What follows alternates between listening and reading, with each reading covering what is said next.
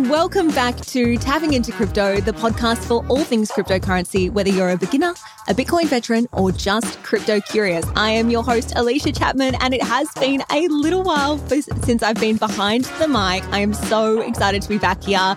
And today I am joined by Shane Chandra, who is the Senior Legal Counsel at SwiftX. Shane, welcome to the pod. Thanks, Alicia. What a treat to be on the podcast. I have to say, I was listening to previous episodes this week to prepare, and there's some great conversations in there. I was going back down the feed, and there was one with Raoul Pal. How did you manage to get him on, talking about Metcalfe's Law? There was someone, Bitcoin mining and ESG with James Manning. It was just really awesome. So I'm really excited to chat. We have had some incredible guests on the pod and so excited to have you here today as well. Now, guys, you might be thinking why have we got Shane on? What's going on? We are going to be talking about all things exchanges. Everyone's kind of freaking out. Everything's happened with FTX and we're like, okay, let's talk about what's actually going on, what is being regulated, what people are doing in the market and what you need to look for in exchanges. Not just, obviously, we love SwiftX and you're from there, but going broader and thinking about the bigger picture here in what people can do to protect themselves a little bit more. So super excited to dive into that. Before we do, Shane, question that we ask everyone to the podcast is, what was your very first crypto purchase and do you still have it now? Sure. My first buy was Ethereum. It was, I think, late 2020. So I certainly wasn't an early adopter. I'm also a rubbish trader. I just held it all the way up the bull market and then all the way down this crypto winter. So yes, I still have it. I'm pretty close to a Bitcoin maximalist these days, though. So don't tell Toby Pav, the regulars on this podcast, that I'm very boring when it comes to crypto trading. Oh, I love that. And join the club. I'm exactly the same. Everyone's like, you should sell. I'm like, nah, hodl for life. So good. Alrighty. So let's talk about FTX. We've covered it quite a bit in the podcast. It's been spoken about in crypto catch-ups a lot. What has happened since that fallout? And, I don't think there'll be many people listening that don't know what's happened, but what's happened since then? What changes have we seen in the market and even from a regulatory perspective? Absolutely. So I think we've seen a real dissection of what actually happened at FTX trying to open up that black box. And, I think the first thing to say is that there were these big names in the investment world like SoftBank, Sequoia, BlackRock, who lost billions. But you have to feel for the retail investors, right? People who thought they were getting into this exciting ecosystem. They might have seen Super Bowl commercials, Tom Brady, Steph Curry, and believed this myth that SBF was constructing for them. But I think it was John Ray, the CEO who's overseeing the bankruptcy. He just said it was old-fashioned embezzlement. It was just a lie. I think there's an interesting question here that we saw bandied about in the US before the Senate hearing and Congress as well, about how much of it is crypto and inherent to crypto, and how much of it was just, really bad and potentially criminal behavior by SBF and his team. So on one hand, you had Senator Warren in the Senate Banking Committee, and this week she argued that crypto is a front for money laundering and criminal behavior. And that's a really serious topic that I think the industry has grappled with. I mean, there's the counter argument that if you have a strong anti-money laundering regulator like AUSTRAC here in Australia, if you use good cutting-edge transaction monitoring technology like Chainalysis, can you manage that risk? We've managed it in TradFi. How should we do it in crypto? So there's an interesting debate there. On the other hand, you have, John Ray. He previously oversaw the bankruptcy of Enron in the early 2000s. And he said to Congress that this was just plain and simple taking money from customers and using it for your own purposes. And that's, as clear a definition of embezzlement and old-fashioned fraud as you can get. Which is so insane that we've seen this happen. And I think that's the part that's most concerning is that in the market, we've seen, all these different theories bantered about and people going, no, it was this, there was that, and blaming it on cryptocurrency itself when it's like, well, no, it's not cryptocurrency. It's this person, whether it was a traditional company or an exchange or anything like that. This person has made these choices and these actions, and that's what's led us to where we are today. Why do you think, in this particular instance, we've seen that happen? Yeah, absolutely. And I think I might come back to John Ray's breakdown because I think he's been able to pierce that veil and look into the black box a bit. He's technically CEO of the company now and managing the bankruptcy process and obviously hugely experienced. There was a really good AFR piece on this where it summarized 5 points that John Ray put out to say these were the problems that were going on with FTX in the main. And the first one was they commingled customer funds on an exchange and a proprietary trading platform, Alameda. The second one was that they use customer funds for hugely risky margin trading, up to 20 times or 100 times leverage and expose them to massive losses. The third one was they went on a spending binge, right, to the tune of billions of dollars with those customer funds, endorsements, political donations, Super Bowl commercials. The fourth one was that they loaned money to insiders to buy Bahamian property for their personal use. And the fifth one was that they tried to market make, but they deployed these funds to a risky and unsafe third party. So if ever there was a like deadly financial mismanagement cocktail, I think we have it there. I'd like to go back to, is it crypto or is it just, really bad financial mismanagement? And I know some of the listeners in this podcast would be thinking it's a straw man to say that crypto wasn't involved at all, because what we had was, FTX minting their own token, FTT, using it along with customer assets as collateral to go and borrow and do all these things. And I think it's interesting to put that in context, right? So you have these new technologies, and I think you'll always have bad actors who try and exploit them for personal gain. And the advancement of technology always outpaces, I think, the advancement of regulation. And I think we're about to see regulation in Australia and around the world take a huge leap forward in 2023. And we saw this, this is sort of history repeating itself. We saw this with the rise of investment banking in the late 1800s, and early 1900s. Before, I think it was 1933, where we had Glass-Steagall, you didn't have a separation between commercial banks and investment banks, which looks pretty similar to me to not having a separation between an exchange and proprietary trading platforms. And in the context of the Great Depression, they enacted Glass-Steagall and they pulled those things apart. So I think we're going to see some changes like that in the not too distant future. Yeah, that's a really interesting one. I'd love to dive into that a little bit more with you. I think as well, it just baffles me and blows my mind that someone thought they could get away with this. Do you think that they were, and this is all speculation, do you think that they just thought, that the things were going to keep going well and they were going to keep making the money that they were making, and that's why it was okay to do this? Has there been anything written about that? I think, from what we've seen before Congress, it's been put down to inexperienced young people trying to run $1 billion company. I don't know if that's true. They clearly must have had some level of intelligence and skill to be able to fool so many experienced investors. These were, supposedly the smart money coming in and investing billions of dollars into the company. I think they did think they could get away with it because they just found this way to, in theory, print money and enter into this horrible, vicious cycle to keep it going. But I think one of the things with that is that at some point, the loans were called due. At some point, people were able to trace certain elements of that on the blockchain. And so I think the number was up. I think an interesting question will be when that happened and how much they tried to cover it up. So it'll be interesting to see the reporting on when they thought, things were going wrong, we should declare bankruptcy or we should stop doing this. And if that was much in advance of what we've seen recently. Yeah, it's going to be really interesting to unpick. And when, as you said, when they realized they were in that hole, what happened next? I think will be a really, really insightful thing to know. Going back to regulation, we have had a couple of conversations on this podcast around, what should be, could be, might be regulated. We haven't seen a lot happen over the last couple of years because, as you said, regulation takes a long time and people are still getting their heads around what even is cryptocurrency, what's going on with all of this and what regulation is important, not important, what should even be taxed. After you've seen this, you mentioned the separation. What else do you think might happen?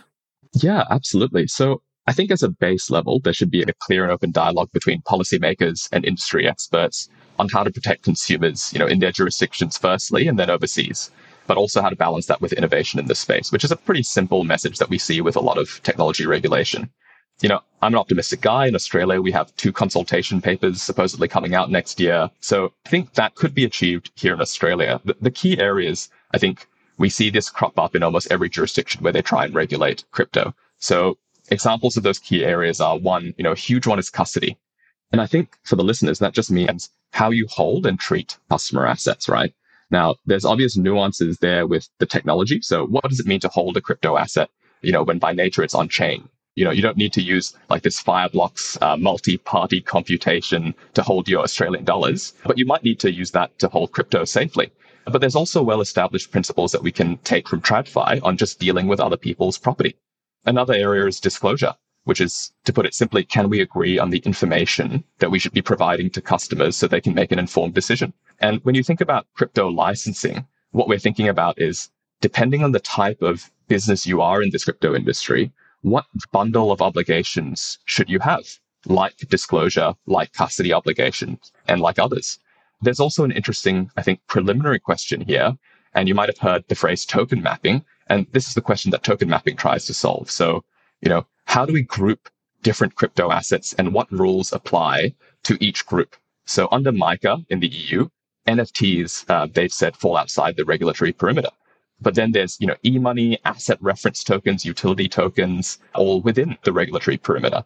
So I think that's an interesting basis exercise to take first as we try and explore these interesting questions. And it's a bit of a rabbit hole as to how far you can go back.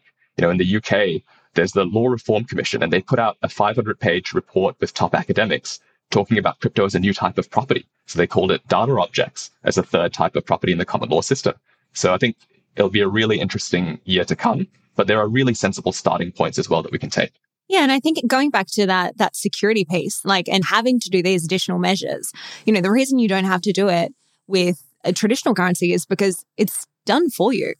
We've got these banks, we've got these institutions, and they have the regulatory systems. They have, the security, and we've seen things not go well there as well, but they have all these measures that are tested, and it's proven that that is going to work to keep your funds secure.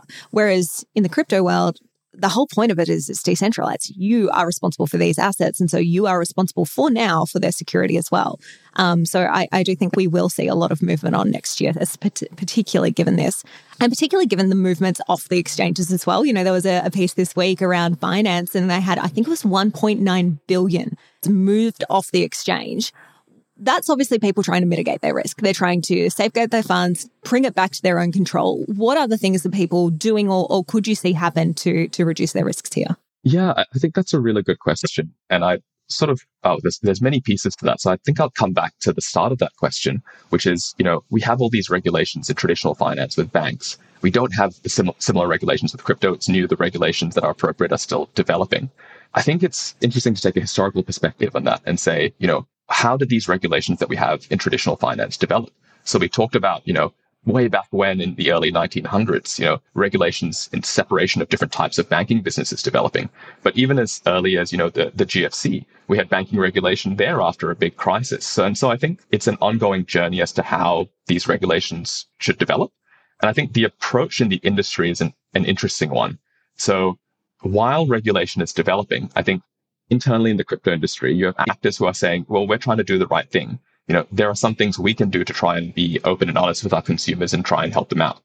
Yeah, and particularly SwiftX, we've seen a whole heap of comms. Obviously, you've probably helped to draft those comms. What's the things that SwiftX doing to really push that home? Yeah, so I think I'll put it in context again. When I was still in practice going into this crypto thing, and, being a lawyer, I was curious about how Australia was thinking about regulating this really technology forward space.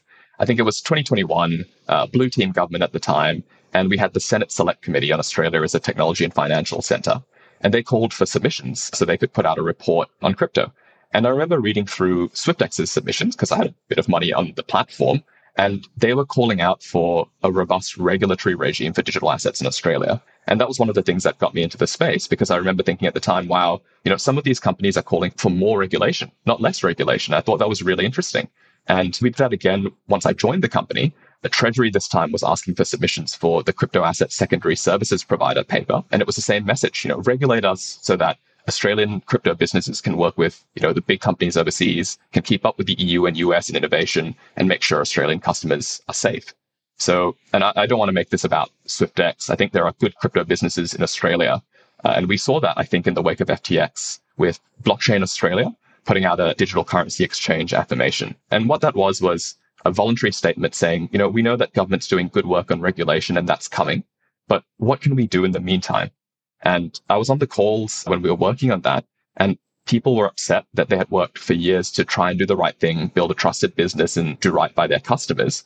And this fraudster in the Bahamas had hurt their credibility and had made people distrust what they were trying to build. So if it's interesting, I can go into what that voluntary affirmation tried to say at least. Yeah, definitely.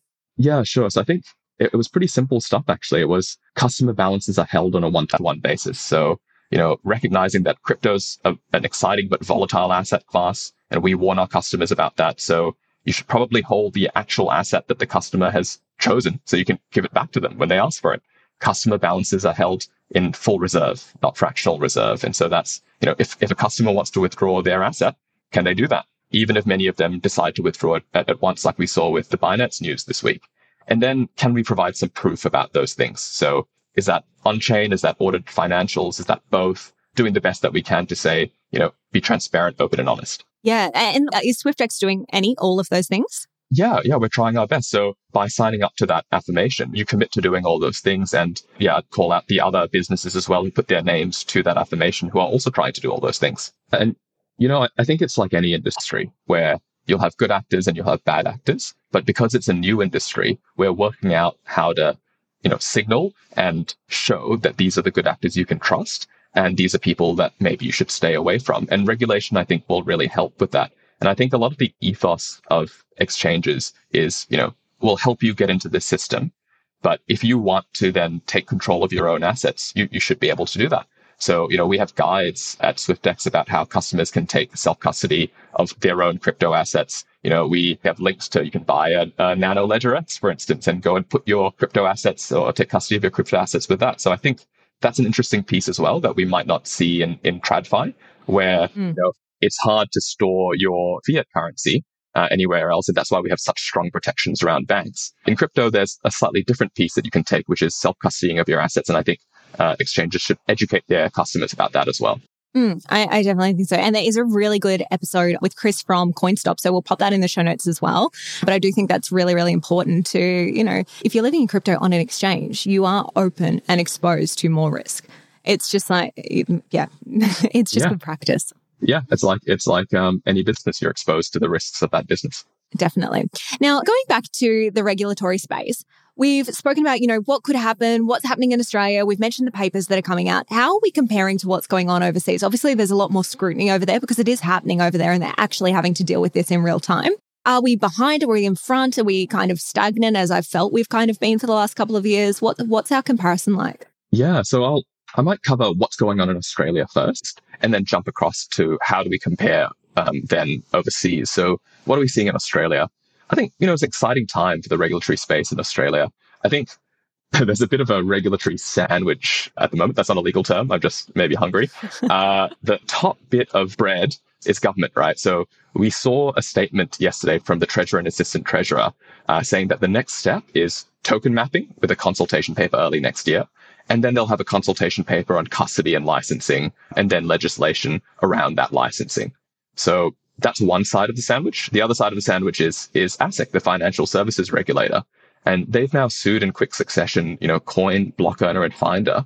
And that's kind of regulation by enforcement. What they're saying is that these bits of the existing financial services legislation might apply in some cases. And obviously that's very fresh and we don't know how that will go. But that's an important piece to the puzzle as well. So I think, we're primed to be a crypto leader in Australia, and there's heaps of smart and capable people, great education system, really stable, respected financial sector. And to some extent, we are keeping up with the US and UK. Licensing discussions are underway there as well. Government's expressed an interest to set up the rules. So, in the US, you have Biden's executive order on crypto earlier in the year, and then draft bills from members like the Lummis-Gillibrand bill.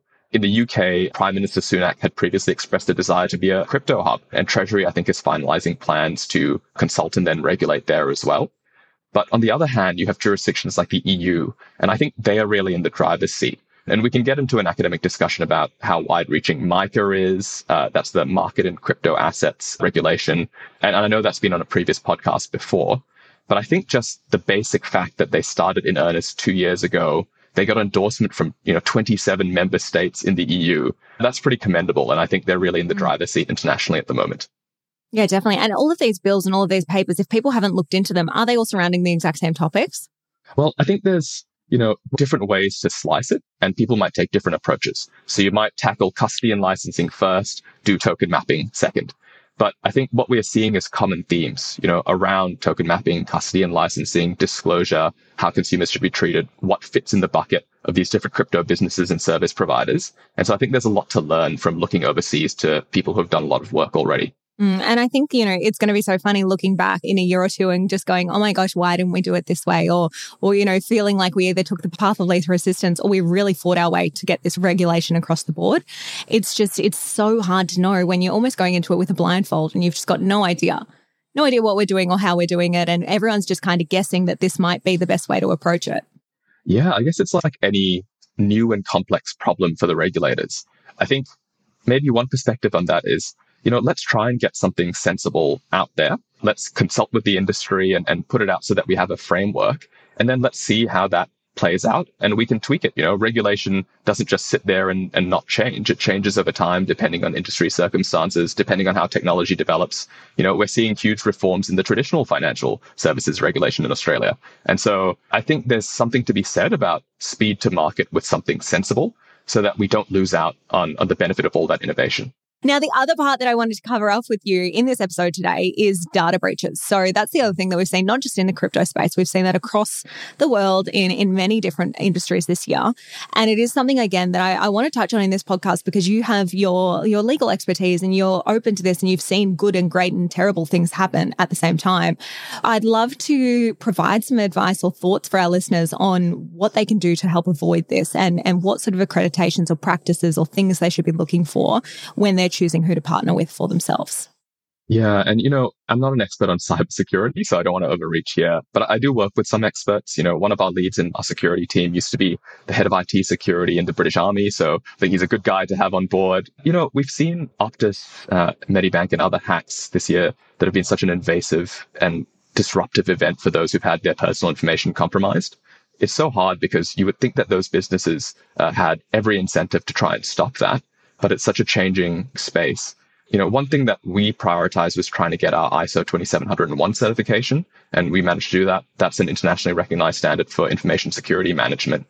But I think the issue is, well, at least how the issue has been explained to me is, threat actors get more skillful and sneaky all the time with new vectors of attack. So you have to do your best to minimize the risk to your business, and no one can eliminate that risk altogether. So your cybersecurity can't be set and forget. It has to be, you do your best to keep improving it all the time. Yeah. And I think that's the part, they're getting trickier and trickier, as you mentioned. So you do need to look for someone who is continually innovating in there.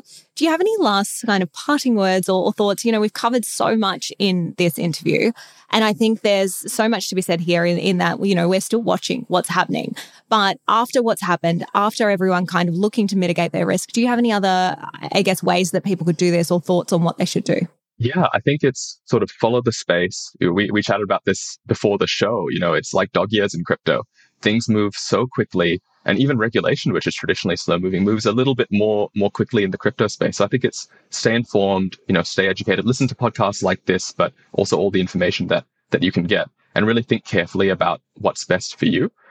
I had a blast talking about this, and I think it'd be really interesting to keep the discussion going on where regulation's headed into next year, especially.